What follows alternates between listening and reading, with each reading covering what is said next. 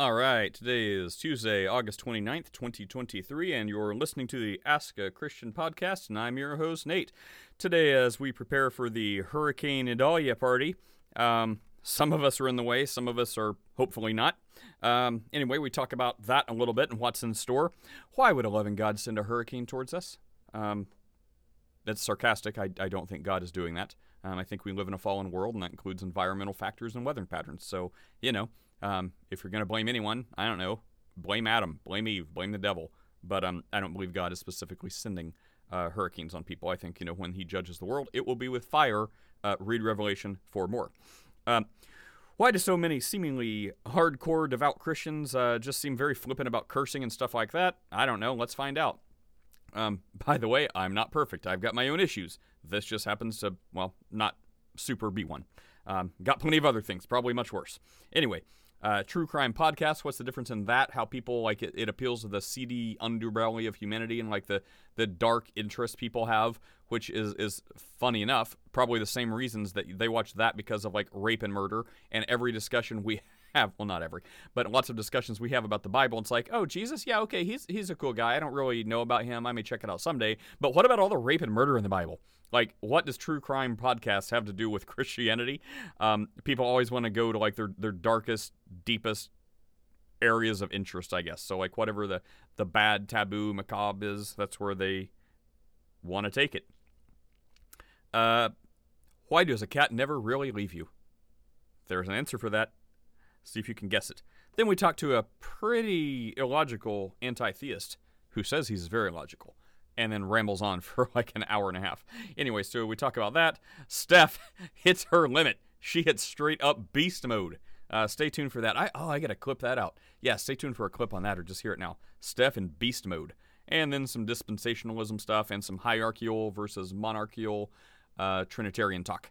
So enjoy this podcast. Check out the book on Amazon, the Ask a Christian book, free to read with Kindle Unlimited. And you can also check out the Ask a Christian store, grab a coffee cup or something like that, mouse pad, dog shirt, whatever, and support this podcast sharing the gospel with people on the internet. Until next time, if you're in the way of the hurricane, stay safe, and we'll see you, I don't know, depending whether or not I lose power, we'll see you when I see you. Bye. So, happy Hurricane Idalia party. It's at Chris's house, by the way. So, Michael, I don't know if you're able to jump on a plane real fast, but party at Chris's, is that what's going on? You throwing a rager? Yep, sure. Yeah, looks like we're probably in the clear. So for get now. on a plane. So get on a plane where I'm currently not threatened by any hurricane weathery stuff, and fly to a place that is threatened by hurricane weathery stuff. I'm going to take it. That seems like a hard pass. The lines will be small and the tickets will be cheap. Yeah, exactly. So, Michael, why would a loving God totally send hurricanes to people? Okay, so stepping inside and assuming that everything you believe is real, I don't think that you believe that God does that. The nature of the state of the world is a byproduct of how things played out in Genesis, and how things are now is not how God wants them to be, but how they are, again, based on what happened. And things will get fixed in time, but he's not going to step in to stop the bad things from happening. Very good. Fair enough. Let's see. Serendipity, welcome. It's been a while. Let me give you a tough question. Let's see. Why do they say a cat never truly leaves you? Wait, what? I'm sorry. I was driving. I wasn't paying attention. I heard a little. Why do they say that cats never truly leave you? Why do they say that cats never truly leave you? I don't know. Did they say that? Apparently some people do. Really? Because of the 9 lives and stuff? Because they transmit parasites.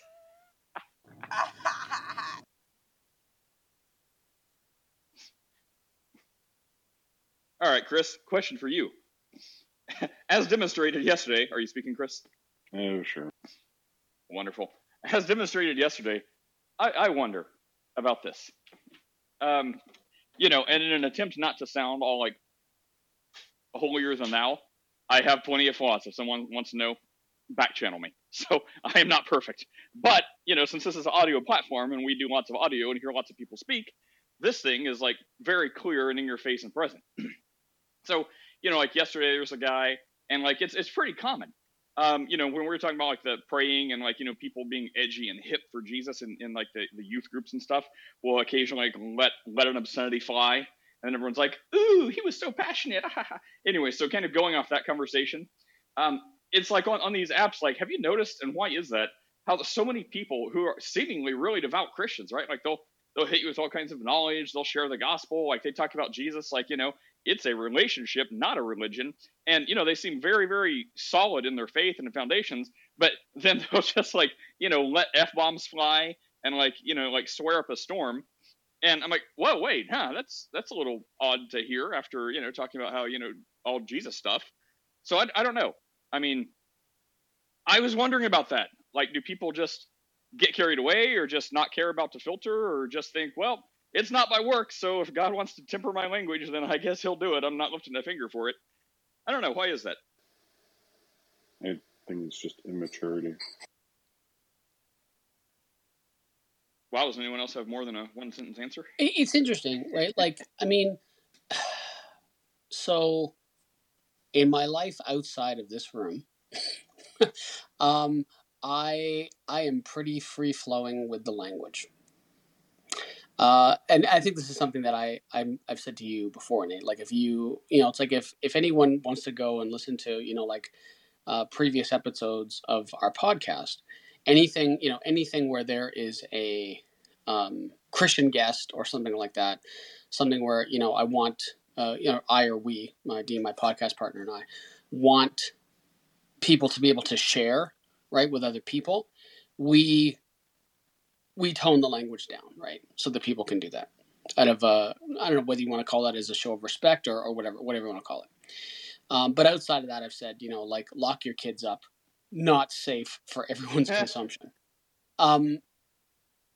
Because I look at it as just, and it's funny, I was having a conversation with Andrew Rappaport, who runs the Apologetics Live YouTube channel. Good guy. He's been on, I've been on his show a few times. He's been on our podcast. Good guy. He was asking me why why I'll swear, on a podcast that isn't full of believers. And I'll say it because they're just like, I just look at them as words, right? And because I believe that words don't have meanings, like inherent meanings, but usages. They can be used to describe, like to work as, as an adjective, right? To help amplify a conversation. I think if they're used in a superfluous nature, it can be damaging to a conversation because I think it can maybe cause things to lose meaning. But I think in and of themselves, the words themselves don't have the capacity to hurt those words. Like, I mean, the curse words. But it was a little weird yesterday when this guy who came on, professing Christian, blah, blah, blah, blah, blah, Jesus, F-bomb, right? It was, I was muted up at the time and I giggled. Like I found it funny. But yeah, I think I can understand why people will think, that it's discrediting in some way. I didn't find it discrediting because I don't see the words as harmful or damaging. But I can understand how others would. Yeah, and once again, I've got plenty of issues. So, I guess that is, I don't know, maybe that's one that, I used to, sound like a sailor. So, over time, maybe that's something I just pay extra careful attention to, or because it's an audio app. So, I mean, there's no avoiding it. I mean, it's front and center. So anyways, not to sound like a giant holier than thou self-righteous jerk. All right, Chris, next chance. Got one more for you. Okay, don't whiff the ball on this one. Okay, I was watching something last night, and it was likened to the question was asked, why do people, which I'm not one of them, I don't really take in podcasts or anything like that. but what is the obsession with true crime podcasts? And apparently the answer is something like, evolutionary psychologists say that because of the hunter-gatherer days and the most basic things about humanity are, safety, security, shelter, things like that, and, fighting off the dinosaurs or whatever, my words, that the appeal of true crime is usually because it involves, like, surprise, rape and murder, which is like the most basic, like how people needed food, shelter, water, safety. And this is like the most basic antithesis to that. That's why there's such the like instinctual appeal to gravitate towards that. And then I thought, well, if that's true of true crime podcasts, is that also the appeal to like every religious discussion we ever have is always like instantly about rape and murder? What are your thoughts on that? Yeah, I mean, I think people like mysteries as well. And so from what I don't watch any of these things, but from what I understand, they're couched in this mystery, especially like this making of a murderer thing. And apparently like the whole thing was just propaganda and the guy really was guilty, but it was casting all this doubt, and it was and I think it shows how you can craft a narrative around facts in order to reset the facts to make them look and think that they are saying something they are not. So I guess, and I'm not a fan of hers. I think she's pretty terrible, but Candace Owens is doing. Oh, yeah. Well, Nancy Grace is terrible too. Nancy Grace got her start in Central Florida. She was a newscaster here. So she's doing the making of a murderer counter theory, I guess. I don't know, like re-looking at the case with the actual facts as the prosecutor had them and as the jury saw them, and doing further investigation to basically show that this guy is absolutely guilty, and it's not that he's, been thrown in prison unjustly, that he really did, I think it's murder 2 people or something. So I mean, true crime stuff, it just bores me to tears. So I don't care about it. Like, I don't see the appeal of it. I've heard, and maybe Steph can shed some light on this, that it's really like true crime stuff is really big in the female demographic, and I don't know why that is. I just don't know. But there's another difference between women and men. Just saying. Well, I mean, it's kind of like the 50 Shades of Grey, right? Like, if you give a guy that book, they're like, what am I going to do with this? Like, use it as toilet paper or like fire kindling for my furnace? Like, I don't want to read this crap. But, then it got the term mommy porn because, like, I don't know. It's like, what's the word? I want to say epidemic. It's not the right word. But it was like a craze among, like, women when that came out for some reason. Anyway, but yeah, what do you think? I mean, less about the true crime because that's not my thing either. I don't care about that. But I mean, just those like basic things. It's like you have the basic good things. So does that mean the basic bad things that would counter the good things are of appeal? Is that why we constantly find ourselves talking about rape and murder in here? Like, hey, there's a Jesus who died and loved you. Okay, but what about rape and murder in the Bible? What about Lot? What about incest? What about all the genocide? What about the infanticide? That was kind of where I was going. Oh man, anyways, I only read half of Steph's sentence in there, and I was like, I have all the interest in true crime and 50 Shades. And I was like, wait, and then it's like, oh, and which is 0? I was like, oh, okay. Oh wow! I was like, as I stopped reading it, I was like, oh snap, what? Oh, I was about to be like, man, your like prophetess game is getting stronger. Yeah, gee, I was like, whoa, Steph, like. Joanna, yeah, the other day when you were here, or maybe it was last week. Yeah, I was like just calling on you right as you left. Sorry it took us so long to get to you. But yeah, what's up? Do you remember what you were going to ask then, or do you have anything to say now? I want to make sure I just want to make sure you can hear me. Yes. Yeah. So in Isaiah 53, we see that Jesus was despised from men. Is that right? Yes. Okay? Then, so I heard this from someone else, and I wanted to ask you. But yet, he was so popular that they crowded around him wherever he went. So is that contradictory? And I'm going to mute up and listen. Oh no, I mean, it says his sheep hear his voice, and they're sheep and goats. So I mean, like the despised part, like look how much he was despised so much they plotted and murdered him. So this would be the people who are very clearly not his sheep; they're the goats. But I mean, that's a prophecy that's totally true. So just because I mean, people like undoubtedly his parents loved him, his brothers and sisters, his disciples, the people that believed in him loved him, but that doesn't negate the fact that the dude was despised to the point of murder. I would say that. What would you say, Chris? Also that? Okay, great. Yeah, but No, that's what I would. Yeah, I mean, also, and you see in the gospel account that, on Monday, on crucifixion week, right? On Monday, Jesus has the triumphal entry, right?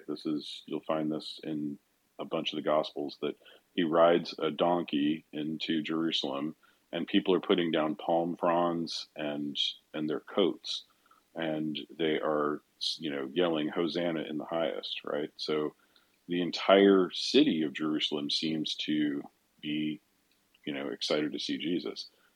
And then he teaches in the temple for a week, and people are like, no, we do not like this guy. And then he gets accused of blasphemy, and he's put on trial, and then the entire town of Jerusalem is screaming for his death. So, I mean, was he popular? I think surfacely at some times. Sure. Was he popular when he fed the 5,000? Heck yeah. Like, everybody's like, what, free food? Like, sweet, So I think two things can be true at the same time. He can have moments of popularity and also be completely despised. Thank you. And lastly, yes, they hated him so much that they chose Barabbas over him. So I just wonder who those people were. Because it seems like the multitudes were crowding him. I mean, they had to put the paralytic man through in the roof because there was so many people. But then you don't really hear of the other people who despised him until his arrest and trial that I know of. Thank you. Yeah, I mean, you do see it in the Gospels. Like, so what you're talking about is something that happens early in the Gospels. As his ministry goes on, he becomes less and less popular. And the very first time he announces his ministry in Mark chapter 2 and 3, it literally says in the beginning of Mark chapter 4, that is when the Pharisees decided they had to kill him. Like, I mean, he hadn't even been in his ministry one day, and the Pharisees had already decided that he was marked for death. So, I mean, I would say that's pretty despising. Can you still hear me? Because I have a red bar. Yes. Thank you. More question, if I may. Let's do this in threes. No. Okay. Now you're breaking up. Now. Thank you. We couldn't hear a word you said. You broke up as soon as you were like, "Hey, I got a red bar," and it sounded good. And then everything after that was like robot. We could. How about now? Perfect. Go for it. Okay, I'm gonna. Wait, we said we did hear you. Just happened again.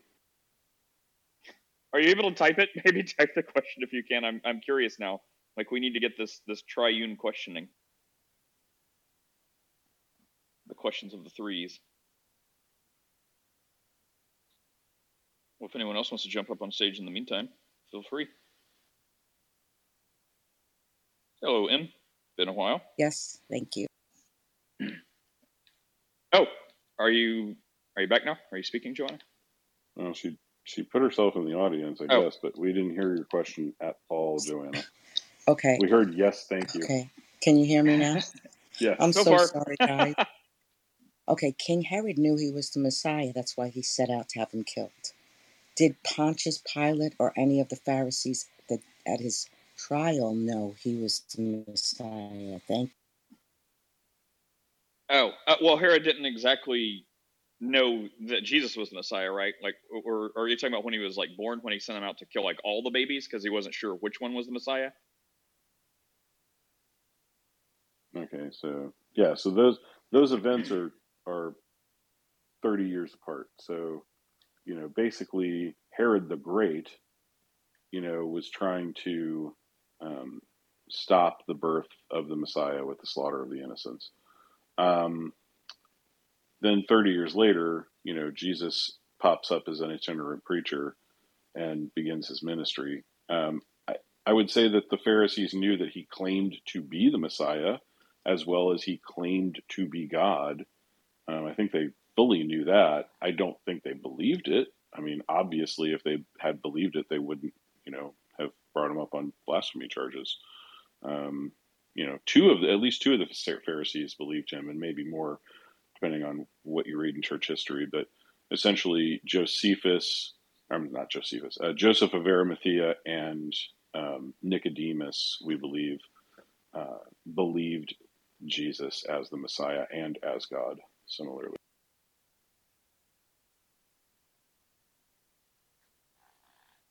Thank you.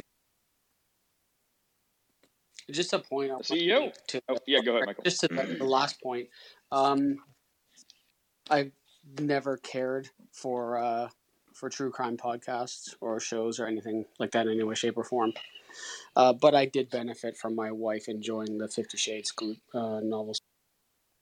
Michael, what have you done that I have a mental image I cannot get rid of you like chained up in a basement? No, nothing that bad. just as a general rule.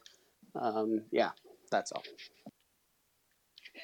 CEO, welcome. Well, that was quite a start to my morning. Thank you for that, Michael. Anytime. Good morning, everyone. Anything on your mind going on? You usually have one very easy, simple question that leads to like huge chaos. Not currently, but I'm sure it will bubble. Oh, Felix, how are you doing down there? Are you hurricane prepared? Or I think you're a little ways away from it too, right? There he is. Yeah, I'm not down there, but my wife is down there. She's like upset at me because before we left Florida, I just purchased those window panels, those accordion style, and we bought she wanted the transparent ones because she wanted the pretty ones. I'm like, whatever. And I fitted the panels to the windows. I numbered them so I know exactly where each one goes. She says, you should leave them up before we go to Philly because you don't ever know a storm. Like, I don't want to put them up, and then we get letters from the HOA saying, why do you have panels up? It's not hurricane season yet. So I didn't put them up. Well, guess what? She's down there. There's a hurricane coming, and I'm the only one that knows how they go. And nobody can put them up, and she's all mad at me. Well, you're not going to get hit by the hurricane. It doesn't look. I was going to recommend Chris go and put them up, but now we see why he's like, no, I don't need to do that. You're totally safe. Well, the eye of the storm ain't going to make it right where she's at, but she's going to get some winds and stuff. But, yeah, I should have put them up. I should have listened. The darned hoa. Yeah, this is why I don't have a homeowners association. I mean, I would wish. rather set myself on fire. The hyperbole. I don't know. I mean, it's good for keeping people. Oh, feedback. It sounds like you're in a hurricane right now, Felix. I mean, on one hand, it stinks paying extra money, but I mean, it keeps people from painting their houses pink. And then people are like, no, it's not that bad. It's not that bad. But then when I drive around the other parts of town where they don't have HOAs, it's like, oh my gosh. And it's just like, well, are these extreme examples? But then you drive around and see like that it's really not extreme examples. Like if you don't have a HOA, like, man, people are crazy. Like you'll see a nice house with a really well-kept yard, and then you'll see a house next to it that it looks like it should be condemned. And there's Winnebagos that don't work with no tires in the yard, and the grass is overgrown. I'm like, oh Lord. So it's like, if you get a nice little place where everyone has a similar maintenance mind as you and upkeep mind as you, then you'll be fine. Unfortunately, you don't get to pick your neighbors. So if they don't, the Hoa giveth and the Hoa taketh. Yeah, But yes, they are crazy. I live in a neighborhood without a Hoa, and we don't have any of those problems. Like, everybody just kind of polices themselves. I guess it depends on the socioeconomics, like, of the neighborhood. The neighborhood we live in, it's not. I mean, it's middle class, but like, nobody has like trash in their yard. That's not a thing. Well, I mean, these don't have like trash. I mean, they just have like broken down like vehicles. Oh, see, that's trash to me. Wow, Mr. Uppity Uppity. I guess. Getting a nosebleed that high in the clouds? It's hard to breathe up here. All right, I do have a question, Nate. Yes. All right, so can the mind and spirit be separated?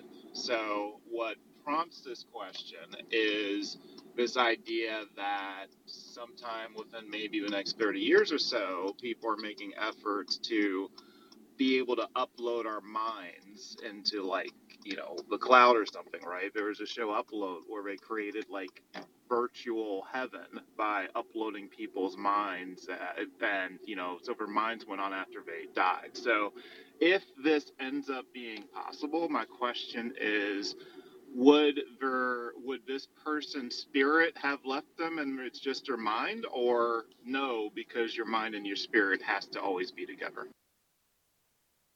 There is no way of knowing that. And then there's just no way of knowing that. Like either whenever they try that, it somehow just kills you because it can't be separated and no one knows. Like, what's going on? Let's keep trying it. Oh, another dead guy. Oh, why isn't this working? Oh, another dead guy.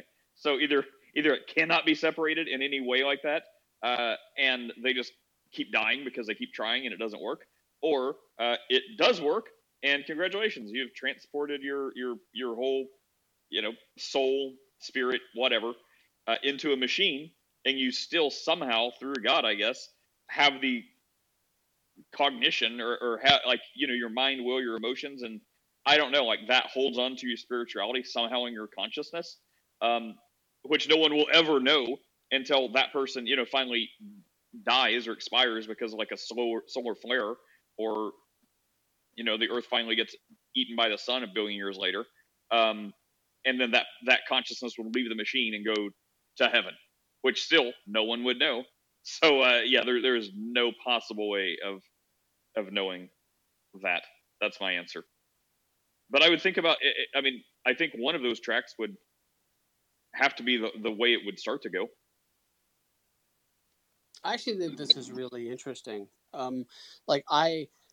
People talk about this, like this, kind of like uploading your consciousness.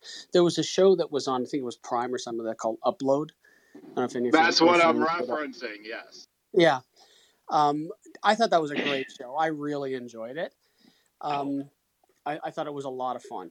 But I don't think that that's a thing. Like, because all of our experiences, and that's all we have to go off of, is that minds are dependent on physical brains. The mind is what the brain does. So I don't think that, uploading a consciousness is a thing. I'm not saying it can't be done in the future. But I don't think it would. I don't think it's possible yet.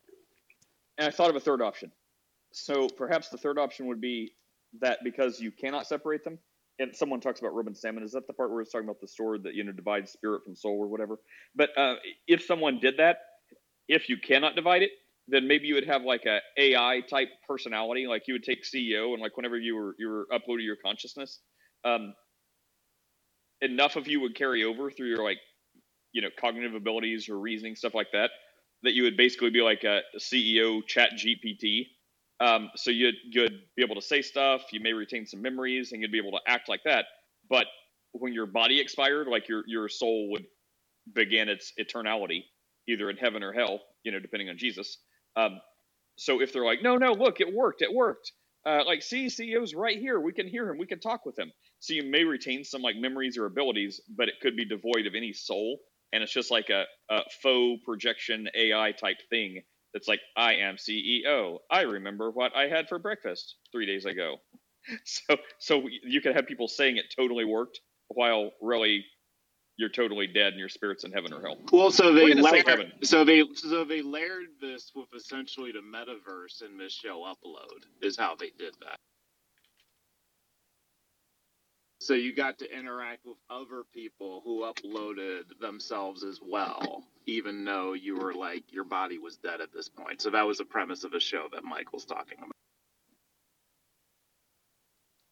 Chris, what would you say? Just repent and believe. Yeah, I would say that the ineffable quality of what is the human spark of consciousness would absolutely be lost, and you would be left with a bunch of information that just got uploaded to, an AI. So I don't think you yourself will ever be able to be uploaded to a cloud consciousness. I think it's foolishness. Got it. So you think it's just code at the end of the day? Obviously, I mean, there is a human spark that inevitably will be lost, and this whole idea of there's being like soul and spirit and body is nonsense. You have a ensouled body, and you are a composite of those two things.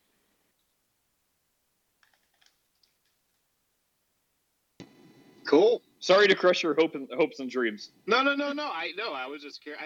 I think that technology is just going to push, Christianity into some interesting conversations over the next century. Some will be here for, some we won't.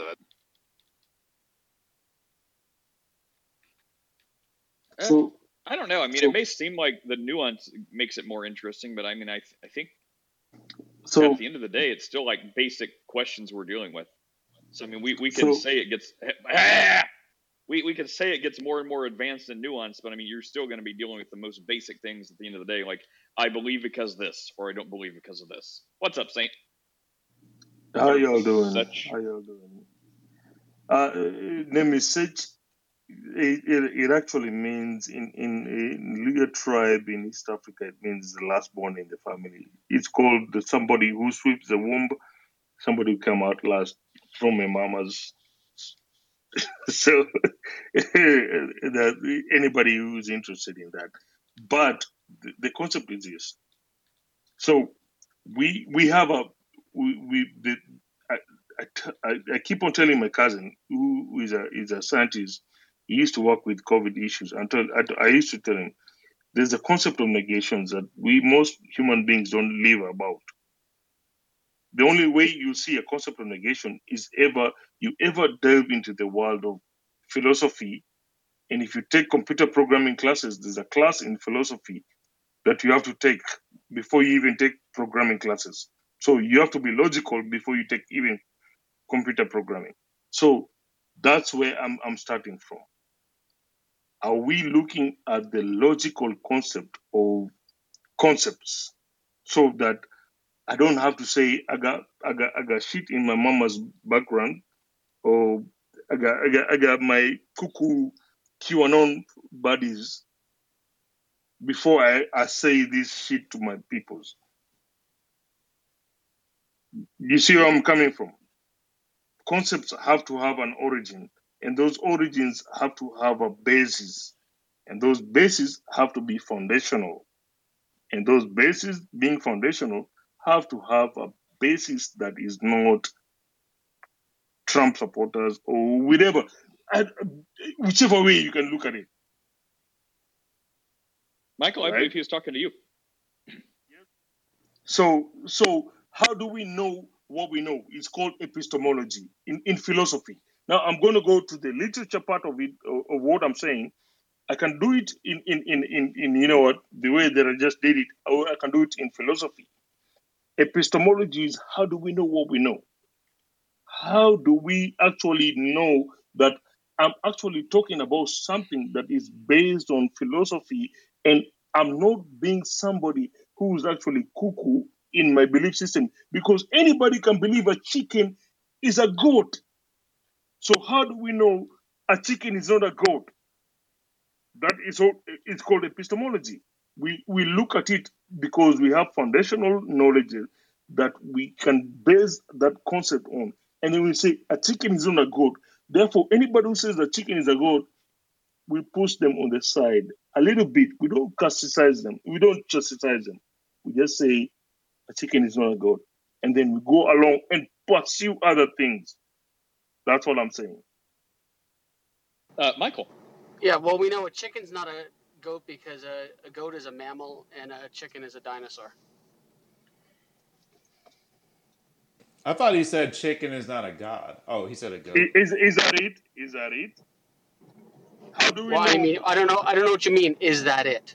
I mean, I agree with you that epistemology is how do we know? How do we know? How do we know? So, are you talking about how are you defining knowledge? How do we know that you and me know a chicken is not a goat? But how do we know that extensively there's a bunch of mammals running around thinking chicken is a goat? Okay, so how are you defining knowledge? Are we being cyclic right now? I just said a chicken is not a goat, right? Yeah, I'm asking you. Yeah, and you're. How do we know that a bunch of mammals don't run around thinking a chicken is a goat?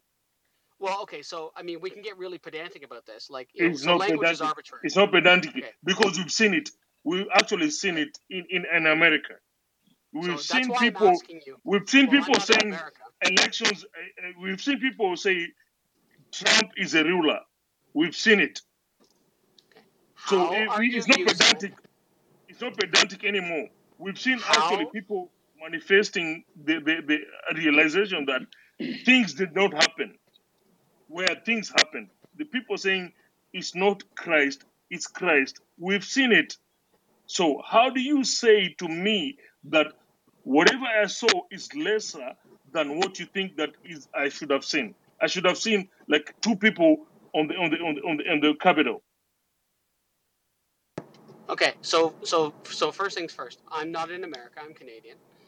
And secondly, the question that I asked you, which is really foundational to us continuing a conversation, because I need to know how you're using a word.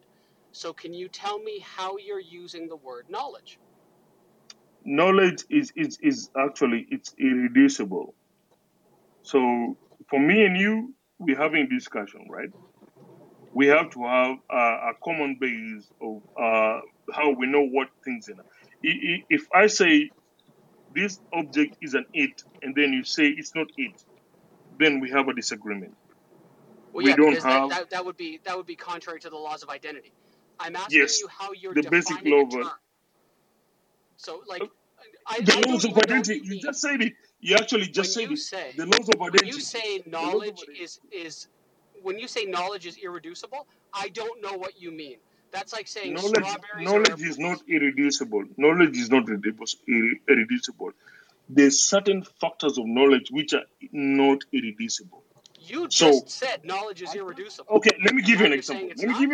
Let me give you an example. You can just tell me how you're defining the word. That would be super simple. I will tell you.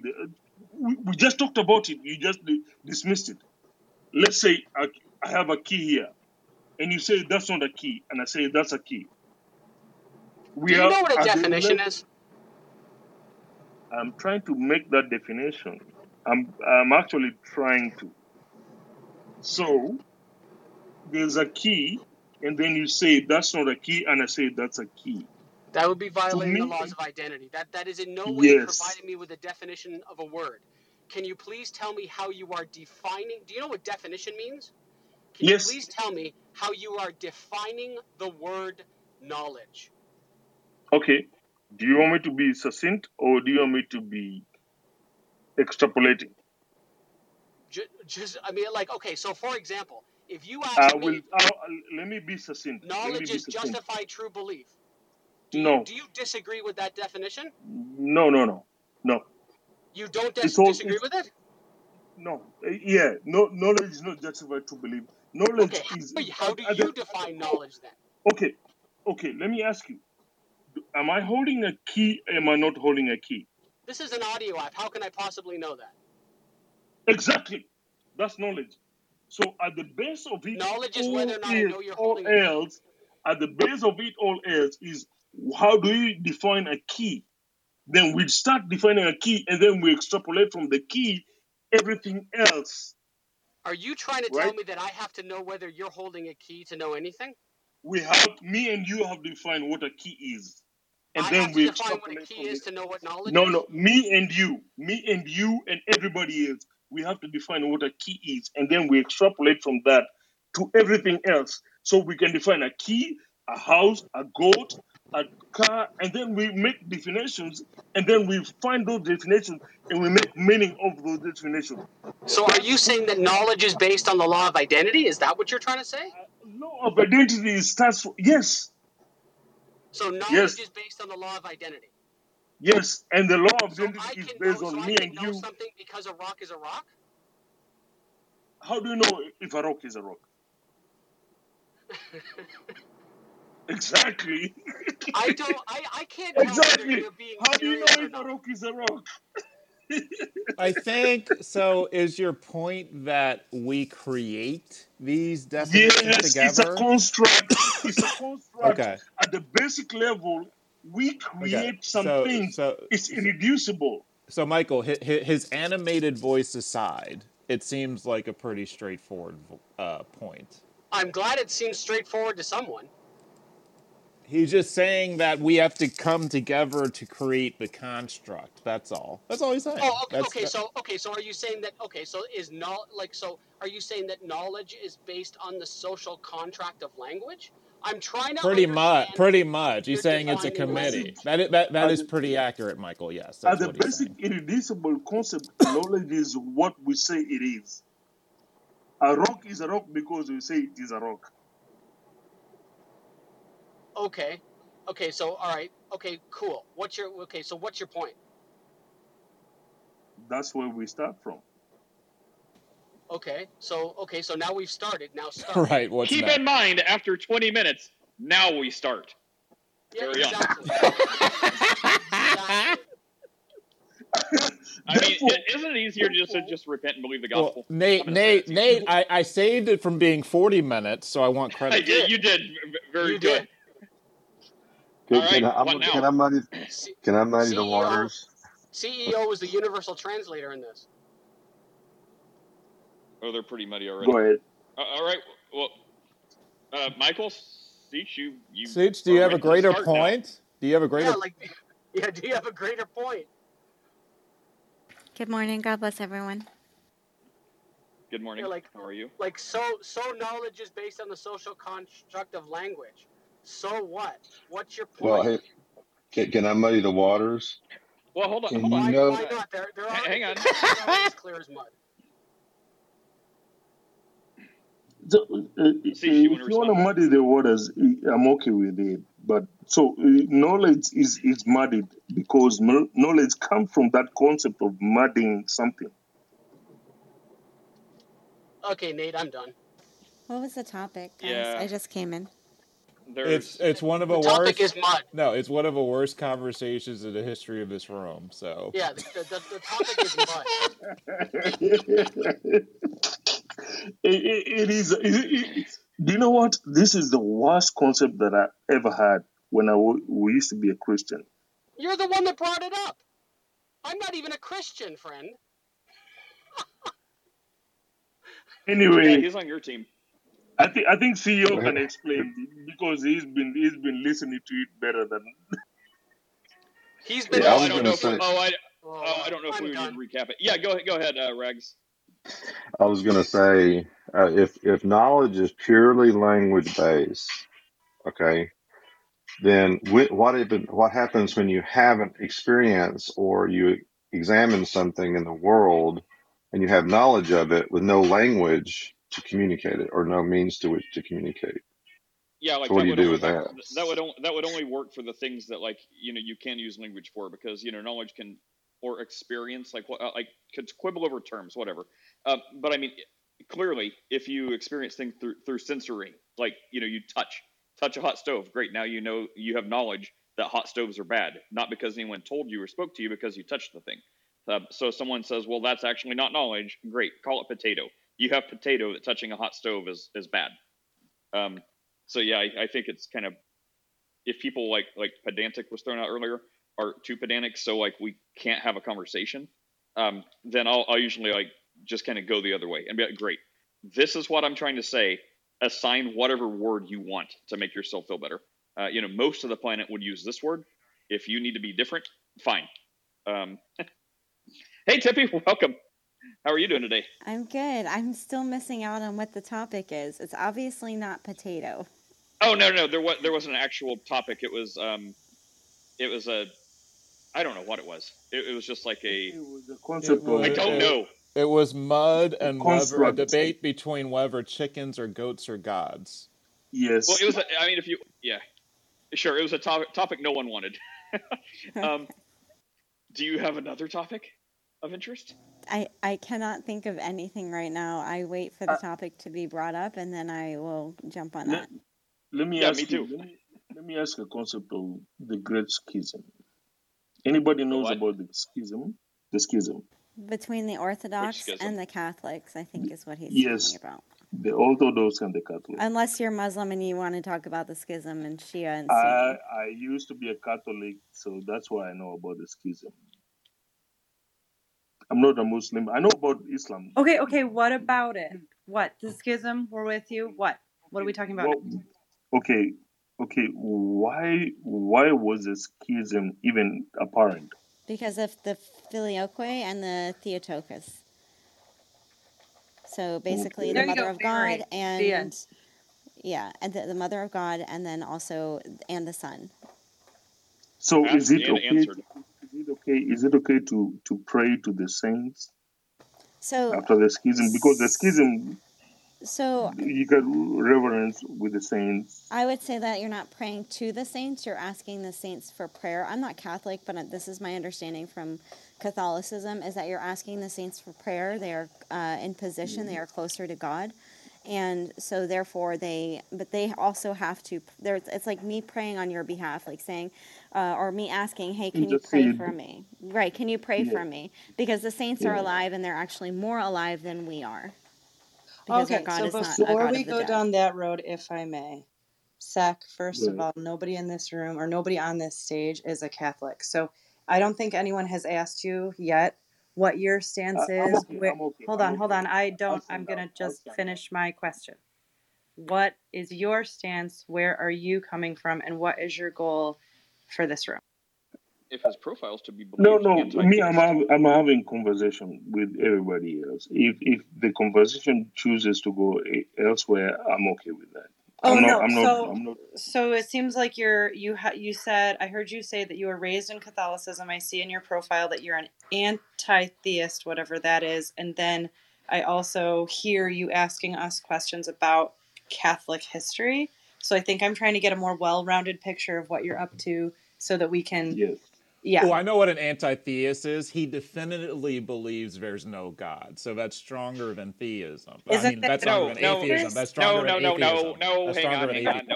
No, it's not it. That's, oh my goodness, people. This is like 101. All right. So agnostic atheist. Explain. Yeah, let me I thought help he said out. anti-theist. He did. I'm getting there. The scale goes, like, you're talking about agnostic versus Gnostic. Like, one says they're not sure, but they don't think a God exists. The other claims to have Gnostic knowledge, like they know no God exists.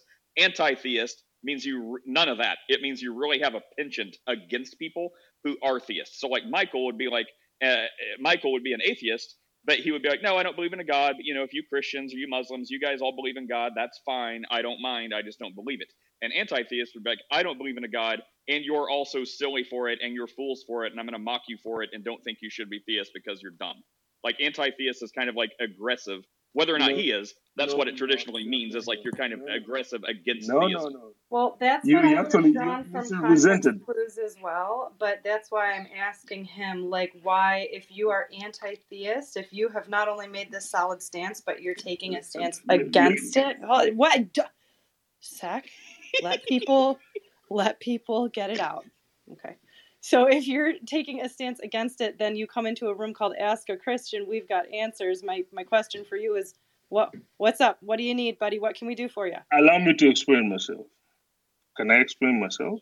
Succinctly. He was actually right when he was explaining, but he was actually wrong when he actually ended up explaining it.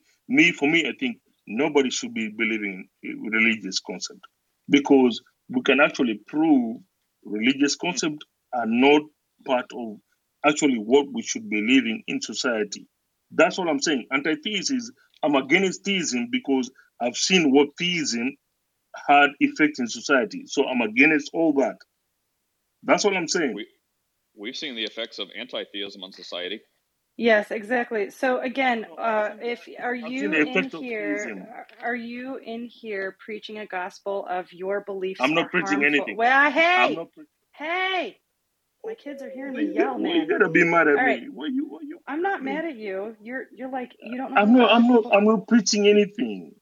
I'm gonna mute him. I swear. All right. Okay, I'll mute myself. Shush. Okay, thank you. Okay. You're not preaching anything, but you've been talking a lot.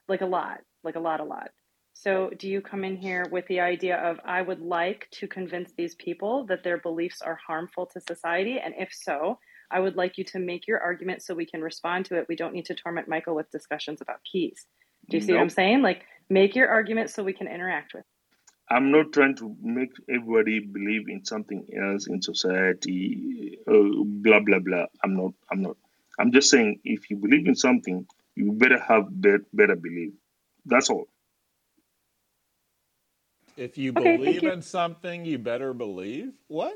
What did you say? If you believe in something, you better have better convictions about what you believe. That's it. Oh, good. Okay, better convictions. All right, so hold on. We're Steph, getting can somewhere. I just? No. Yeah, but he lives off of faith. Oh, go ahead. This is coming from a man that lives off of faith. Hey, Sek, can you name me your doctor's last names? Your past 5 doctors' last names? Can you pronounce them? Beyond which doctors? Okay. Or normal can you pronounce your last 5 doctors' last names? Do you know them? Do you know them personally? Dr. Shakur. Okay. Do you know them personally, or do you just trust them? Yeah. People, you just. It's from Iran. Okay, but you trust them. You don't know them. You've never met their wife or their mom or their dad, their family. Where their are we kids. going with this? I'm just asking. How about the medication they prescribed you? Can you pronounce all of the chemicals that are in there? Or you just trust that a guy that you don't know how to pronounce his last name, you don't know his family, and you don't know what type of medication you're taking because you haven't actually studied the chemical compounds. You put your trust in that, right? You believe that that's going to work for you. Tippy, I'm pretty sure he's off any meds that he was ever. I'm just saying. He lives off of belief, and he's trying to attack belief, even though he has no grounds to even have this faith in the medication that he got from a doctor he cannot pronounce the last name of or know their family. Tippy, me believing in my doctor is not me believing in heaven. It absolutely is. It absolutely is. We have trust. We have trust in the knowledge that we have, and that is the point. But you're missing my point. My doctor can hook me up in this world. My doctor cannot hook me up in heaven. You're right. That's why you need Jesus. Prove it. You need Jesus. Okay, then I'm okay with me needing Jesus. I'm not going to say that Jesus is going to hook me up with my doctor because my doctor has copay. Jesus doesn't have copay.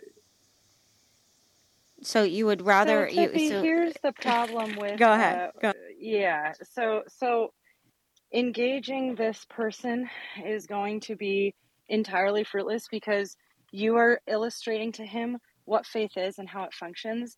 And now he's talking to you about copays and how Jesus doesn't require copay. I don't even know what his... It's okay. He's right. He's right. Salvation is a free gift. He's absolutely right. Salvation is a free gift. You pay for unknown people that you put your faith in. You pay them, and you don't know anything about them, and you just trust them blindly. I think for everyone on stage, Do you this want me is to like make when salvation? this is like when you see a car wreck and you can't stop watching it. That's So me I right think now. that's what. Yes. And so I will ask you a question just to engage you. Tell me if you agree or disagree with this statement. Go ahead. Faith is like a hammer. It can be a tool to build or a tool to destroy. Yeah, faith can be anything. Okay, so are you against hammers? No, Okay. not But by hammers can itself. be used to kill people. So why do you have more hostility towards Who theism said I than you have? do towards hammer? Who said I have hostility towards hammer? Well, you're an anti-theist, right? So it means you don't think it should exist, as Are you Nate saying explained the theism is a concept. hammer? Are you saying theism is a hammer? I'm saying faith is like a hammer. It's a tool. It So, can be a tool to I build have or to destroy. acquiesce to what faith being a hammer in your narrative. Therefore, ipso facto, therefore I have to use it as a tool, pound everything. What? All You're I heard just is saying. he's a blind believer. Okay, who's got next? Who's got next?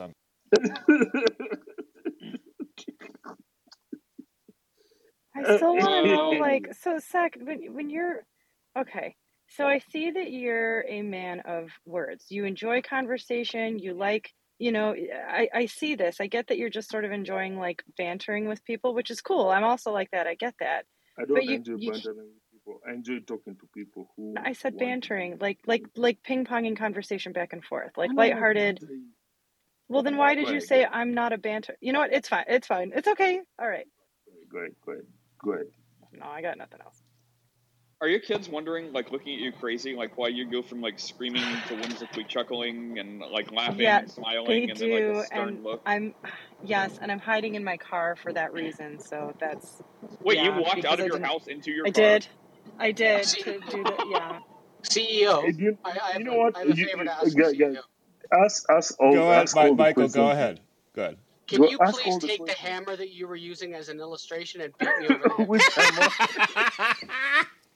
Oh my God. Michael, you finally come to the dark side. I got no hammer. So let me take a stab at this. So Seach. So okay.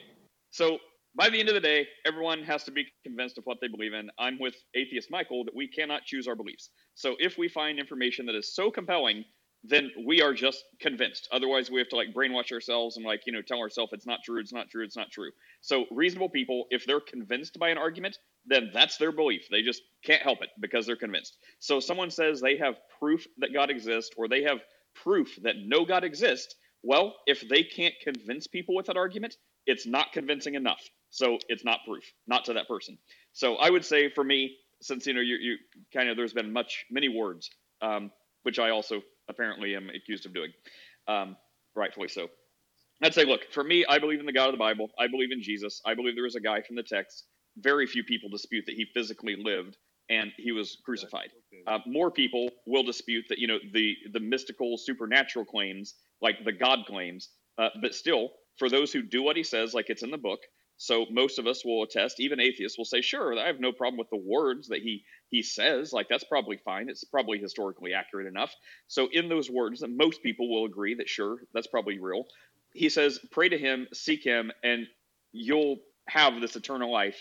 You'll be born again, and that's it. That's the whole point of this religion. That's the whole point of life, is to recognize your creator and be united to your creator. So it's the people who take him at his word and pray directly to him, not saints, not preachers. Don't watch YouTube videos about debates. You pray directly to this guy who claims to be God, and that's usually where some spiritual realization will happen. So if you're not a theist at all, you already deny or are skeptical of any spiritual stuff because you can't see it, you can't measure it, you can't prove it. But if you're like most people on the planet, you are some kind of theist that believes in the spiritual, supernatural world. That's usually where when people pray to the Jesus of the Bible and say, hey, you say we must repent, stop doing what we know we shouldn't be doing that's bad, and believe the words you say that you're God, you can save us, you can forgive us, and make us this born again thing you talk about. I want that. If that's true, I want that. And then when people do, surprising, what the guy says to do, that's usually where they're like, something quick, something change. I just know it. I sense it. Like I am spiritually aware that this is legit.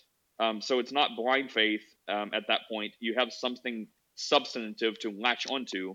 Anyway, that's what I'd say. That's what I believe. That's why I believe it. And I think that's how most people who come to this belief arrive at it.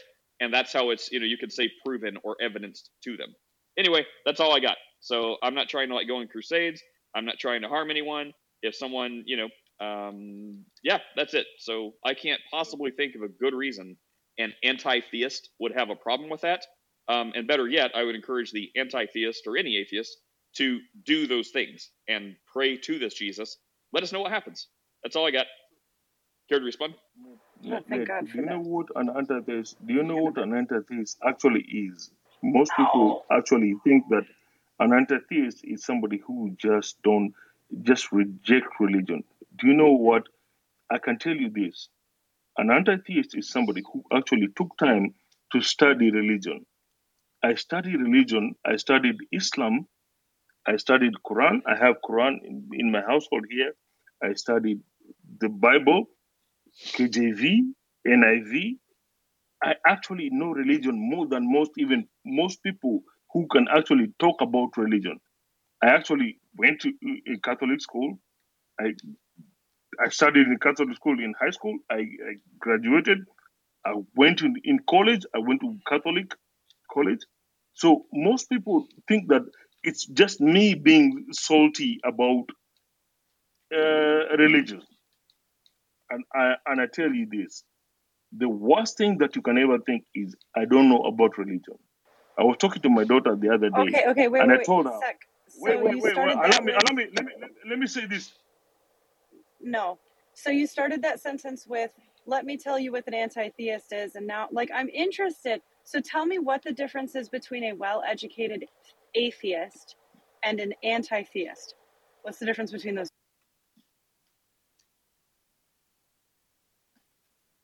Quick, I'm driving. My service is about to go. Well, I mean, there's no way you can't find the mute button. So, whenever you want. But I would say, if he's a little offended because he thinks the worst thing you could do is tell him he doesn't know about religion. Do you see the arrogance and hubris that is to tell a bunch of Christians who have done this every day for years that we don't know what we believe, and somehow the guy with a penchant against Christianity has a better handle on it? You could be right, but the chances of that are at least enough that you should be respectable and be like, oh, well, they probably actually know what they believe. I think he was saying about himself. He says that other people assume he's just a rabid, salty atheist, but he's trying to lay out that what an anti-theist is an atheist who's really well educated. And But I'm trying to wrong. get, I don't think he was talking about us. Right. So Yeah, that's that's what I'm just trying wrong. to... Well, that's the Right. implication. The implication is if he's so smart and he studied religion, the implication is we're so dumb and we don't know what we believe. He's so smart and educated, he knows our religion better than we know it. Yeah, but he That's the started, implication. he started his soliloquy with, let me tell you what an anti-theist is. Uh-oh, you're chopping out. Steph, you've got to... Yeah, no, it's hopefully she comes back in a second. No, but Nate, it might be a little... It might be... Oh, go ahead.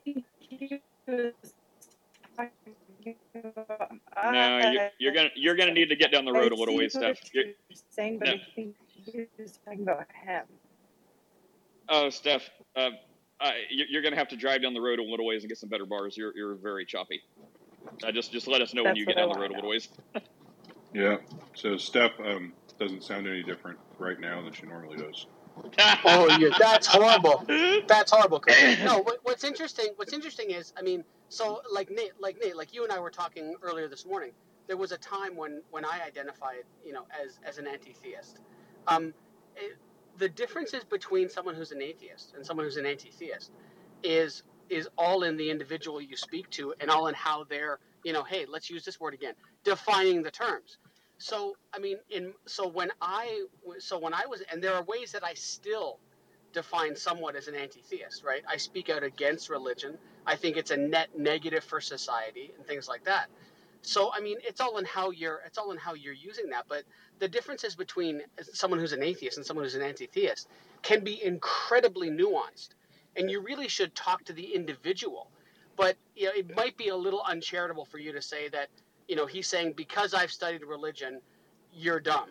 I've done a lot of that too. I would even one up Sek a little bit. I wonder if he's read the Bhagavad Gita or any of the Vedas.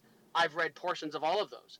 So, but just because you've read, stuff on religion doesn't mean any one person is any more or less educated, on a thing. So what I mean by that is, just because you're talking to someone and if you have a similar levels of knowledge, but you have differences in opinions, doesn't mean the other person is more or less educated on something. Hopefully that makes sense. But it's very, very, I find it very, very interesting. And to go on what Tippy said a minute ago, she's still here and she's not. It's like when someone says that they have faith in something, and I've said this many, many times, I will never get down on someone for saying that they have faith. Like Hebrews 11 says, you got to have faith. So when someone says, "Oh, it's a matter of faith to me," I don't rake them over the coals for that. It's kind of in your rule book. So I'm wondering, but now I'm curious again. Oddly enough, CEO, have your hammer ready if you're still here. He's not. Damn. I'm here. I'm listening. No, I said CEO. I don't know, Sek. I don't know where you're going with this, and now I'm morbidly curious. Let me just read something real fast, and then Seach, you can say whatever. I think you said it was Seach, right? But let me just read this. So, and based on the conversation, right, definition of terms and nuance is important, so we should ask the person. I agree, Michael. But also, we all have our starting point, right? So when someone puts anti-theist, like if I put Christian, I'm going to need to explain that, but Christian people are going to have a general idea of where I'm going with it. So, when I see anti-theist, which coincidentally is exactly what I said. So let me just read this from our Oracle Chat GPT 3.5. An anti-theist is someone who actively opposes or rejects the concept or belief in any deity or gods. They hold the view that the idea of a higher power is not only false, but also harmful to society, and they often work to counteract or challenge religious beliefs and practice, which is exactly what me and Seach both said. So I said it was actively oppose religious people, and he said it was harmful to society. So anyways, that's the commonly understood definition of anti-theist. So, Seach, if that is not you, that's me. Go ahead. Okay, that is him. So we got it right. So I said it right, he said it right, and Chat GPT said it right. So there is no argument about definitions. We all three, I guess Chat GPT is a person, we all three agree that is what Seach is. So, yeah, it got him right. Yeah, Seach, go ahead with Michael, if you'd like. Yeah, I guess by that definition, I am also an anti-theist. Wow, congratulations, you've got a convert. I guess my hope of getting you in robes has just dwindled away now. Wait, hang on, Michael. Is that completely you? Let's see. They, okay, actively, yeah, blah, blah, blah. They hold to view, and they often work to, nope, I guess that is you. I mean, yeah, you may not try to talk someone out of their faith, but you would challenge it, which I guess you could say is kind of doing that. Well, yeah, it's weird. I guess the one caveat I would say is that I don't think I have the power to deconvert someone. Right? So for example, if in all of the conversations that you and I have had, Nate, or with Steph, or with Chris, or anybody else, Felix, any of these people, I don't think I have the capacity to make you not believe.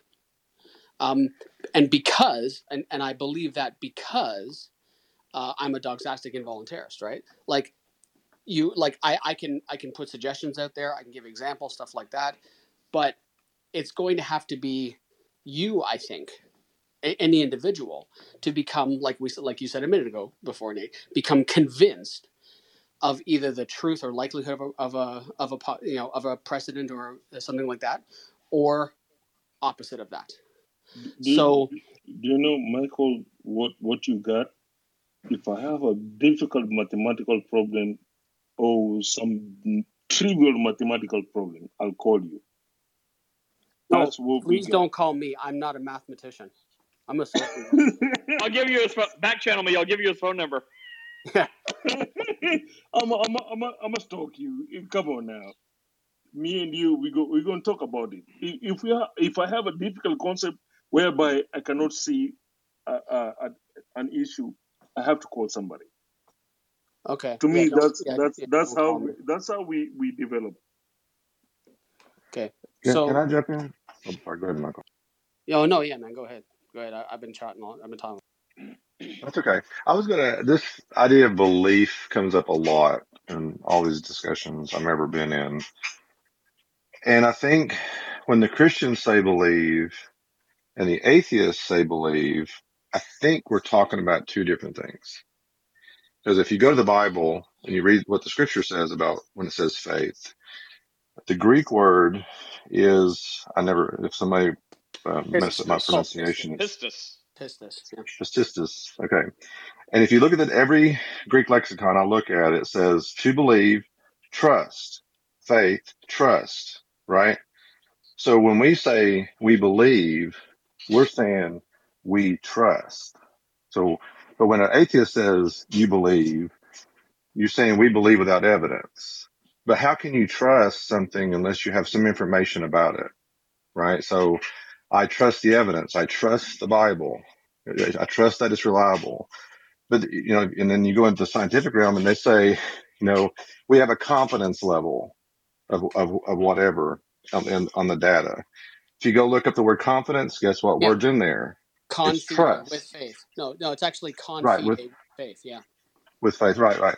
So make sure always when we're talking about this idea of trust, like I'm a Christian, not because I blindly believe the Bible or blindly believe that God exists. I have good reason, good evidence, and I trust that evidence that it tells me that God exists. Sure. Yeah. So that's a gigantic straw man against me, because I would never say, like Nate, I would ask, like I would answer this in the form of a question. Nate, have you ever heard me say Christians blindly believe? I don't believe so. Yeah, I would never say that, because I also will never discount someone's personal experience. I think when someone has a personal experience, and I've said this so many times, I'm sure Nate already knows what I'm going to say. I think to the individual that has that, I don't think you'll find better evidence to that person. I know what I heard, I know what I saw, I know what I felt, for example, right? I will never downplay something like that. But as a dogmastic involuntarist, and Nate and I are in firm agreement on this, you can't choose your beliefs. So Regs, you say you believe. I think for you have decent reasons. I look at your reasons and I say those reasons aren't good enough for me. That's what I would say. Hey, real quick, I want to go back to Seach real fast. Seach, we kind of got off, I think. And by the way, Steph, you've got to have a good signal now. I have faith in you. Yeah. Okay, so Seach, I wanted to ask, for the main talking point of the Christian here would be, about God and Jesus stuff. So along that line, you were telling us how educated and smart and well studied you are, which I have no reason to not believe you. I'm not. But okay. But you were saying you've read these religions, which are, if it's not to do with Christianity, it has nothing to do with Christianity. But you said you've studied all these other religions. You've read the Bible. You've read the KJV and NIV, and you've read all these things and you've done all these things. But right before that, the prelude was, I'm like, well, look, Jesus says, pray directly to him, ask him to save you, forgive you, make you born again, give you eternal life. Like, seek this God directly. And then as you were laying out your pedigree for, how studied you are about religion, it didn't include any of that.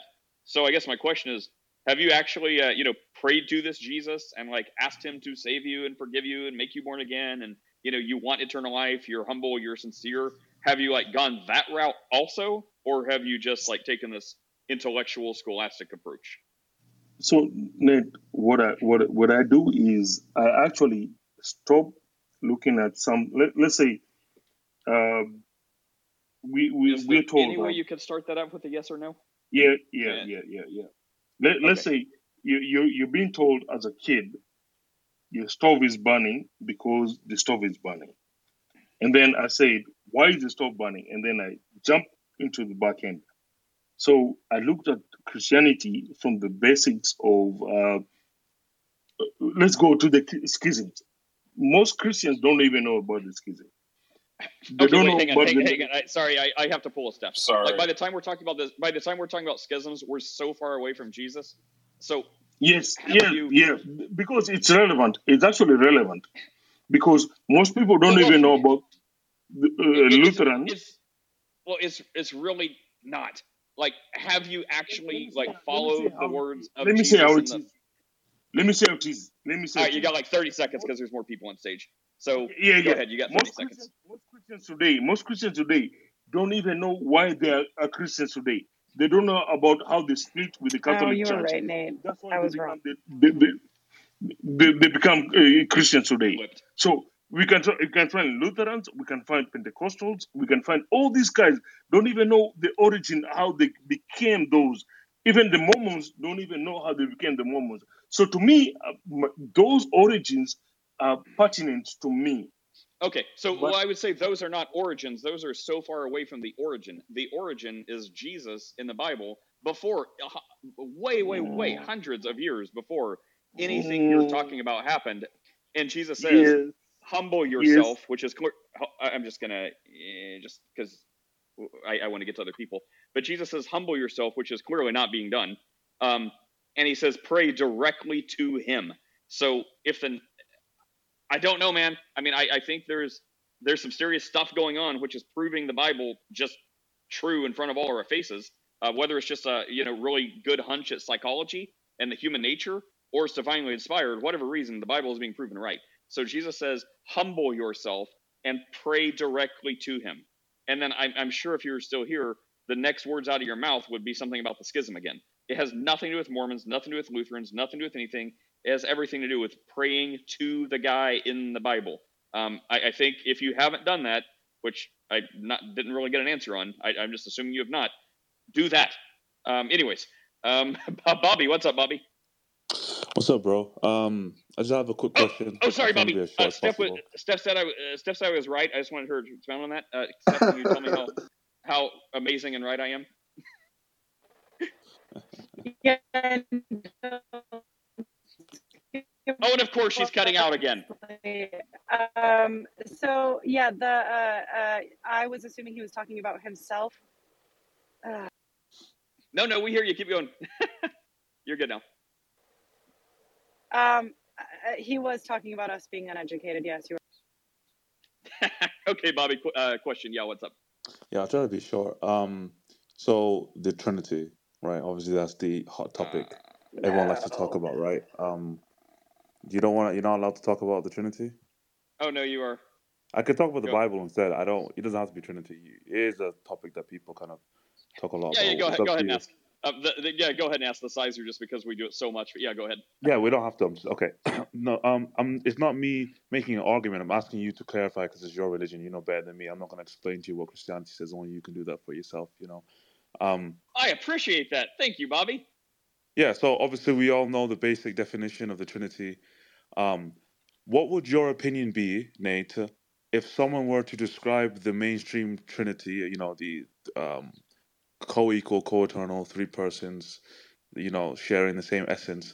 But they say from reading the Bible, they believe there's a hierarchy between the three.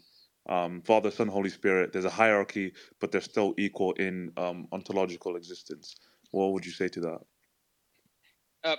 Things like that, I would probably, unless they became really obstinate and said something that I really felt was wildly incorrect and they held onto that and would not budge, I would not push back too much, because I think there can be a lot of nuance and people can even mean the right things even if they say the completely wrong way of saying it.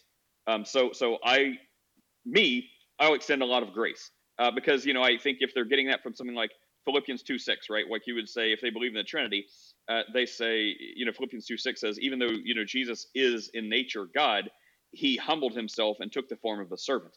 So if they read that and they believe the Trinity and say, oh, well, see, that's because, Jesus is somehow less than the Father, that would be a very wrong way of saying that. but I could see their point, and I would try to, explain that. Look, this is. Chris would use words like economical and whatever, but I would say you see that Jesus voluntarily humbled himself. This is something that was like, agreed on, like in their different roles. So if someone gets to, well, see, there's a hierarchy and Jesus is less than the Father. No, that's incorrect. And if I explained it like, look, Jesus was a humble servant. He took the form. It was totally, he submits to the will of the Father. And it's all like seamlessly and agreed upon. Not one exerts dominance over another. And then if they're like, okay, that makes sense, sure. But if they hold their position and they're like, no, absolutely not. Jesus is, like totally like less important than the Father or something like that. Then I would probably just be like, okay, well, But we would just it absolutely disagree. like these type of debates, right, or these arguments? Do they? You can have disagreements, of course, but will it like remove someone's salvation and make them heretical to that extreme, or is it a theological debate that another Christian can have with one another? Yeah, I think God forgives crappy doctrine. So I think there's a lot of room, and it's just like Jesus talks about. Like the real answer, first of all, only God is going to know. There's going to be a line somewhere, and where that is, ultimately, only God's going to know. Like the Christians can do. We can do a job. Like by your fruit, you'll know them. So if someone's humble, kind, sincere, like, exhibits the fruits of Christ, love, joy, peace, patience, kindness, goodness, meekness, faithfulness, self-control, against these, there's no law against these. So if someone is this type of person and exhibits these, and they profess Christ, and, they're like you said, this person in the examples of Trinitarian, but they're just like maybe what we would think is wrong in a couple points here and there about the Trinity, but they believe it, then I'll extend a lot of grace. And trust God to help them work it out, or other people to correct them if they're open to that. But I'm not going to say that person's unsaved if they don't understand or miscommunicate a couple Trinity points. However, if someone is like incredibly rude and snide and like defiant, and exhibits everything opposite the fruits of the Spirit, it's like, well, by your fruits you'll know them. So it's like, I don't want to say, oh, well, you're not saved, you're not a true Christian. But goodness, if all we have is the fruits to judge you, you don't have great fruit. So, God has mercy on your soul, hopefully, and, you learn the error of your ways. I was going to squeeze in real quick, Nate. This is Wes from Texas. Bobby, because he's not just talking about Jesus, he's talking about the Holy Spirit. And I'm assuming you're saying if there was a structure, it goes God, Jesus, Holy Spirit. Is that accurate? No, I kind of described what Nate said, where there's a hierarchy, but their ontology, their existence is still equal in the way the person described it. They just view it from the reading of the New Testament that there's some type of hierarchy between the three. That's all. Right, and I was just asking, what does that hierarchy look like? Because I've never heard this argument before. Does the hierarchy go God, Jesus, Holy Spirit, like I presume? Yeah. Yeah, it's teetering on blasphemy of the Holy Spirit, in my opinion. That's what I've heard. I've heard if you say that's this. scary territory. But I don't know. Right I'm not sure. But I've heard it's either heretical or it's just a disagreement in interpretation. I don't know which one. And the last thing I'll say, if that's all right, Nate, super fast, Chris, if you don't mind. Hang on, Chris. I'm going to come right to you, Chris, because this will be super fast, I promise. So I want Bobby to know where I stand on this, because I'm still learning about all this. Yeah, I look at ice, water, and, steam. Those are all part of H2O, and they're all... Say again, sir. I hate that analogy. That's more. I know. Everyone That's doesn't like it. However, Patrick. Yeah. However, okay, hang on, Wesley. Hang on, Wesley. We're going to come right back to you after Chris, because you were up here too. It's your turn anyway. Sure. So I want to see what you have to say, but I want to get to Chris because he's been triggered. So keep in mind, Wesley, you said it was teetering blasphemy of the Holy Spirit, and Chris is going to say something about that you may not have heard. So, consider it. People will disagree. But as far as the water analogy, I don't hate that with one big caveat. And it would have to be solid, liquid, and gas would all have to simultaneously exist at the exact same time. Otherwise, that's modalism, Patrick. So anyways, Chris, go ahead and say everything with the gentleness of our Lord and Savior. Sure, of course. I'm at the tire shop. But that's why.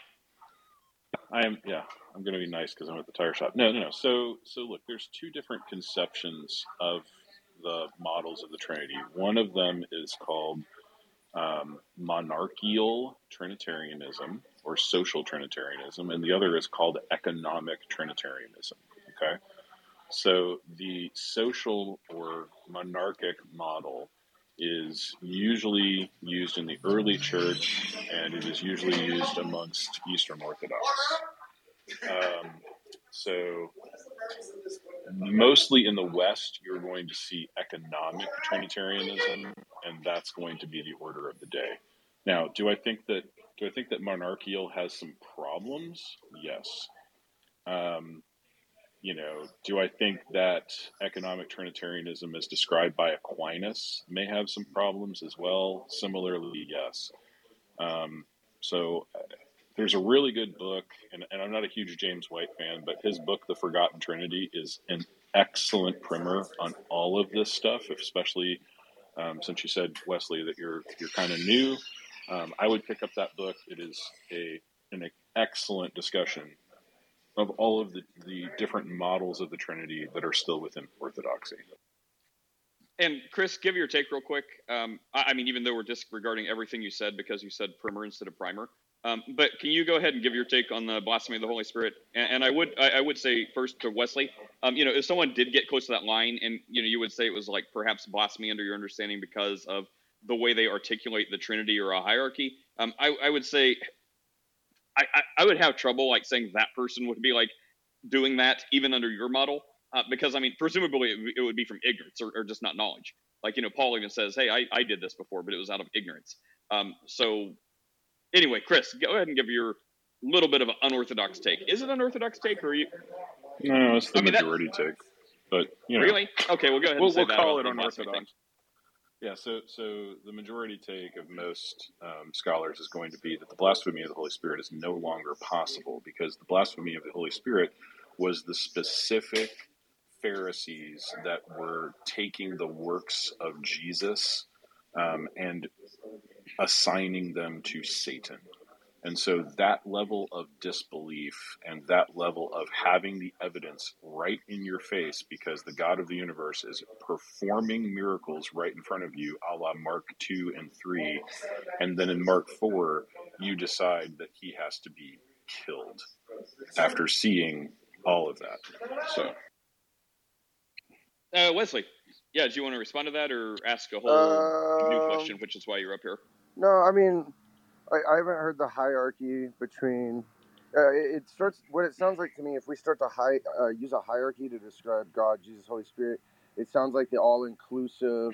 Oh yeah, everything's fine, and these are the chosen people over here, and oh yeah, you can do this and be a part of it. It's just, I don't know. That's just how I was hearing. I think it's very strict, very narrow, very straight. And it's not broad and wide. And anyways, I was just trying to stay on topic. But no, I don't have a response. Thanks again for the room, Nate. Over. Yeah, did you have another question or another topic? Nope. Just wanted to hear about some Jesus in my life this morning. So. And for the record, the hierarchy thing, like besides Bobby's scenario, like I've never actually met someone that's believed that. I mean, maybe they have, and I just haven't talked to them about it. Do you know the YouTuber God Logic? His name's God Logic on YouTube. I don't know. Yeah, so there's most of the Christians on Clubhouse are going to believe that, Nate, and most of the Reformed people would disagree with them because we didn't stop studying theology in the fourth. Well, I guess I need to get out more. Becomes confusion during the incarnation, and so a lot of the questions about this hierarchy really revolve around like Christ asking that the cup be taken from him or things like that, and they'll develop like an eternal hierarchy based on Christ's time on earth. So that's where, I don't know if you want to take the conversation in that direction, but that's where I see it most. I've noticed, Nate, because obviously I watch a lot of like YouTube debates between Muslims and Christians, and I watch Christians by themselves that do not debate Muslims and their view on the Trinity. I don't know the reason why. You guys know better than me. But when Christians mainly create content debating Muslims or debunking Islam, their view on the Trinity is hierarchical, maybe for a debate tactic. But when I view Christians that, like yourselves, who don't necessarily make content only debating other religions and debunking them, just solely focus on Christianity, the idea of a hierarchy within your Trinity doesn't exist. Like, you kind of stay away from that. Why do you think there's a distinction between the two? So there's not... Go ahead, Father Chris. So within the social Trinitarian system as well, there is not an actual hierarchy. They would just say and this is a common confusion, okay? So they still believe in co-equal, co-eternal, right? So it's not as if, I'm sorry? Co-substantial as well. Yeah, consubstantial, yes, absolutely. So yeah, co-equal, co-eternal, consubstantial, like all of that stuff. So both models of the Trinity both accept this. The idea that we're talking about in terms of a social Trinitarianism doesn't have an actual hierarchy. Sorry, Are you in a war zone right now? I think what he was trying to say is they don't have an actual hierarchy, and even the people that say they do don't really think that if you talk about them on the level Chris is saying. So maybe for their argument or some sort of understanding, like, I can see how people would get that without also, saying they're heretical. Like, if someone just reads the Bible and, they already get the Trinity, would it be like, I'm messing it up, but it's like, the Son proceeds from the Father, the Spirit proceeds from the Son, or whatever that is I'm thinking of. Or, it's like, not my will, but your will be done. I mean, so if people read that and come up to some sort of hierarchical understanding, I understand how they get there. But then I think if you talk to them and explain them, maybe where Chris was going, well, like, look, even if you think there's a hierarchy, there really can't be ultimately, because they are all, Father, Son, and Spirit are God. So if one is like less than in any actual substantial way, then God ceases to be God, because all three, unless they're completely the same, cannot equal God. Therefore, if one is somehow less, not to mention two, if like one is less than the other and one is less than the other, then you don't have a God, you don't have a universe, you don't have an existence, because it takes all three being co-equal, exactly the same, in order to have one God. Then I think they'd be like, oh, yeah, that's right. Okay, I get it. I'm just thinking that people would agree to that if you explained it that way. Right. I'm in a quieter place now. Well, the place quieted down. So basically, so when we say that the Son proceeds eternally from the Father, is eternally begotten, that does not mean he is created. That's something called Arianism. What that means is that there is a distinction between the Son and the Father in terms of persons, and the Son is eternally the Son. So this is a doctrine called the eternal sonship of Christ. Both East and West accept the eternal sonship. There are a few heretics that denied the eternal sonship, mainly like independent Baptists in the 1930s began to deny the eternal sonship, which I don't even know why. I gotta examine that history a bit more. But so eternal sonship is common amongst all forms of Trinitarianism, and the Holy Spirit spirating from the Father and the Son. And that's another controversy called the Filioque. The Filioque just is a difference in theology about the Trinity that says that the Holy Spirit only proceeds from the Father, but not the Father and the Son. And so in the West, we have what's called the Filioque, and we believe that the Holy Spirit proceeds both from the Father and the Son, instead of just the Father only. So, and that goes into monarchical Trinitarianism, etc. So it can all be very confusing. There's a lot of nuance to it. Again, I would suggest picking up that book, The Forgotten Trinity. It literally goes through every single one of these issues. Prashant, what's up? How are you? Do you have anything to speak about? Good morning, Prashant. He might be in a work thing. He works while he does this. So. Oh, how about you, Mother Steph? Still driving. All right, we hear you. Anything you'd like to say since you have good service for the time being? For the moment, driving in the woods. No, I mean, yeah, I'm with you on this more, Nate. Like the Trinitarian doctrines are so nuanced, and I see people get so heated about it, and I'm much more tolerant of listening to people's take on it than some others. So I don't know. I'm with you. There you go. Would you say salvation is interlinked with affirming the entirety of the Bible as a Christian? Wait, what do you mean? So like, for example, go ahead. Yeah. I was going to say the only requirement for salvation is that we repent and we believe in Christ. Like we believe that he's our way to salvation, right? That's the whole story. If you had that on a napkin, you'd have it. But I think you get into trouble when you begin denying crucial aspects. Like if you begin to believe that the Bible contains errors, if you get educated on the Trinity and you reject it, or you get educated on the inerrancy of the Bible and you reject it, now you're going to run into some tangly nests where you're also rejecting Christ. So it's a tricky question you're asking.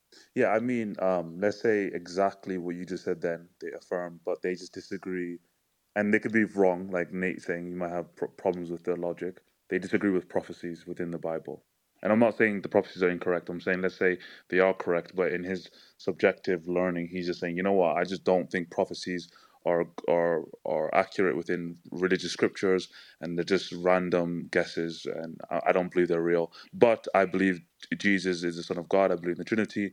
I believe in his incarnation. I believe he died for my sins, and that's what he died upon. Well, is he still saved, or what do you guys think? If those are the only elements, yes. I mean, under that scenario, yeah. I mean, if you don't have a Bible, if you read it and you don't understand the prophecies, I mean, only God's going to know your heart, right? So if your heart is sincere, you're humble, you're trying to understand, versus if you're like, well, I believe it, because there's going to be an overlap. Like if you really are following Christ and doing this Christian walk, you're going to be pulled more and more correct. And as like a couple billion Christians will tell you, more and more correct. We could all be wrong, I guess, in some, just to cover our bases, but we don't think we are. So it's like, well, more and more correct is going to be the Trinity. More and more correct is going to believe the inerrancy of the Bible. More and more correct is going to be this. So that's why a lot of people will say, well, if you have any exposure to the Trinity at all, you can't deny the Trinity. You have to believe the Trinity, and that's predicated on the belief that if you are truly saved, we're told the Holy Spirit lives in us and leads us into all understanding and truth. So if that's true, which we believe it is, and we believe the Trinity is true, then we're using that to say you're going to be pulled in the direction of the Trinity. Same thing. If you start off believing in Jesus, but you're kind of skeptical of the prophecies, over time you're going to get more and more accepting of the prophecies. Assuming we're right and it's true, because God is living with you, leading you, and guiding you into truth and understanding. So you're going to be pulled more and more in line with the Bible instead of further and further away. And if you get further and further away, if you're like, well, I believe Jesus, but that's it. The rest of the Bible is written by men, and it's not accurate. Like they somehow got the Jesus part right, and everything else is wrong. If you harden your heart and kind of take that approach, then you have a better chance over time of actually ending up not believing Jesus. So in theory, yes, you can just believe Jesus and pretty much deny all kinds of everything else. But in reality, if you do truly believe in Jesus, you're going to start syncing up with the Bible and with the Trinity and the doctrines, like things like this, that we believe are correct and demonstrate the nature of God, rather than farther and farther away. So that's what I would say. So in theory, yes. In reality, probably not. I saw Hermes. I was going to ask if he was the shepherd of, but he left. Shepherd of Hermes. Wasp, what's up? Is that white Anglo-Saxon Protestant? Are you speaking, Wasp? Clark, what about you, Clark? Yeah, hey everyone. Hey Nate. Hey friends on the stage. What's up? Wesley, Wasp, Prashant. Hey everyone. Do you think dispensationalism is a cancer and is a predatory heresy? I hope not. If there is ever a question for Chris, that is one. So it depends on what you mean by dispensationalism. What do you mean by dispensationalism? Well, dispensationalism is the idea of a parallel covenant. The idea that the old covenant is parallel now to the new covenant. No, that is not dispensationalism. So you don't understand Hold on, sir. You don't understand dispensationalism if that's what you just described it as. Tell him, Chris. So well, maybe hold you on should. A second. And then, hold on a second. I didn't finish, but I feel like you're trying to be very defensive for no reason, or maybe you have a reason. He was. But we think we all have a different theory. Rapture and the physical Israel and the Israel being here, this idea. So this is all ideas that stem from dispensationalism. Yeah, and that's what they believe. Like we've ran into this, Chris. We're not obviously we're not dispensationalists, Right. but that's what they believe. Right. Who's they? And so my There's like question 1% is The of dispies, dispensationalists that the believe this. dispies, sir. No. I'm so sorry.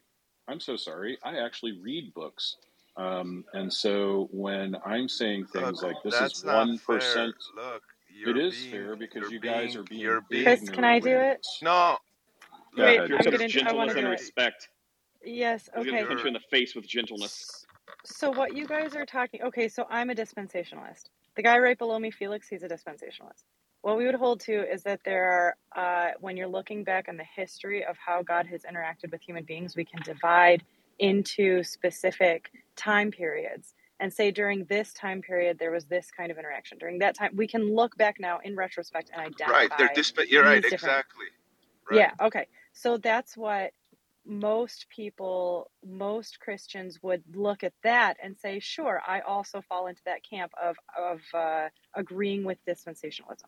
What you guys are talking about is a far, far extreme that shouldn't be labeled as dispensationalism, because you're going to get reactions from people like Chris where you're like, don't lump me in with that, right? Like the dispensationalists are happy Germans, and what you're describing are Nazis, and so that's why Chris is going to have that reaction. Does that? Do you believe? Okay. Do you believe in a physical Israel on this earth?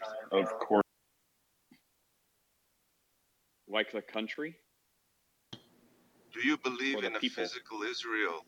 No, I'm talking about, do you believe in a physical Israel? We believe in both the country and the people that are described when we say Israel. Okay, so it's a foreign policy. So this is why it's a heresy. Jesus said the kingdom of heaven is not of this earth. It's he plainly said it. It's very clear. So when you're arguing with people that you're labeling as dispensationalists, can you give me, or you or Wesley, give me a very brief, like, what is the argument? Because it sounds like the argument is there's a YouTube video that you can hear a pastor up talk. He's indoctrinating these children, and he starts with, "Listen, you need to get something through your head. The Jews are better than us." And it goes on for 5 minutes. I got it. So that's not a dispensational. That's right. hyper dispensational. Exactly. It's absolutely a dispensationalist because you believe in a physical Israel. Wait a minute. You have no idea what you're talking about. I'm well, sorry, okay. what books have I'm you read trying on to this calm subject, down the strong reaction. Sure. You How's that guys going? are labeling something that is not what that is. And so Chris is going to react to the way he did because you're not using the label correctly. So we need to amend what your definition of dispensationalism is before we can keep having the conversation. I think you're deflecting and going tangent. I think it's very clear.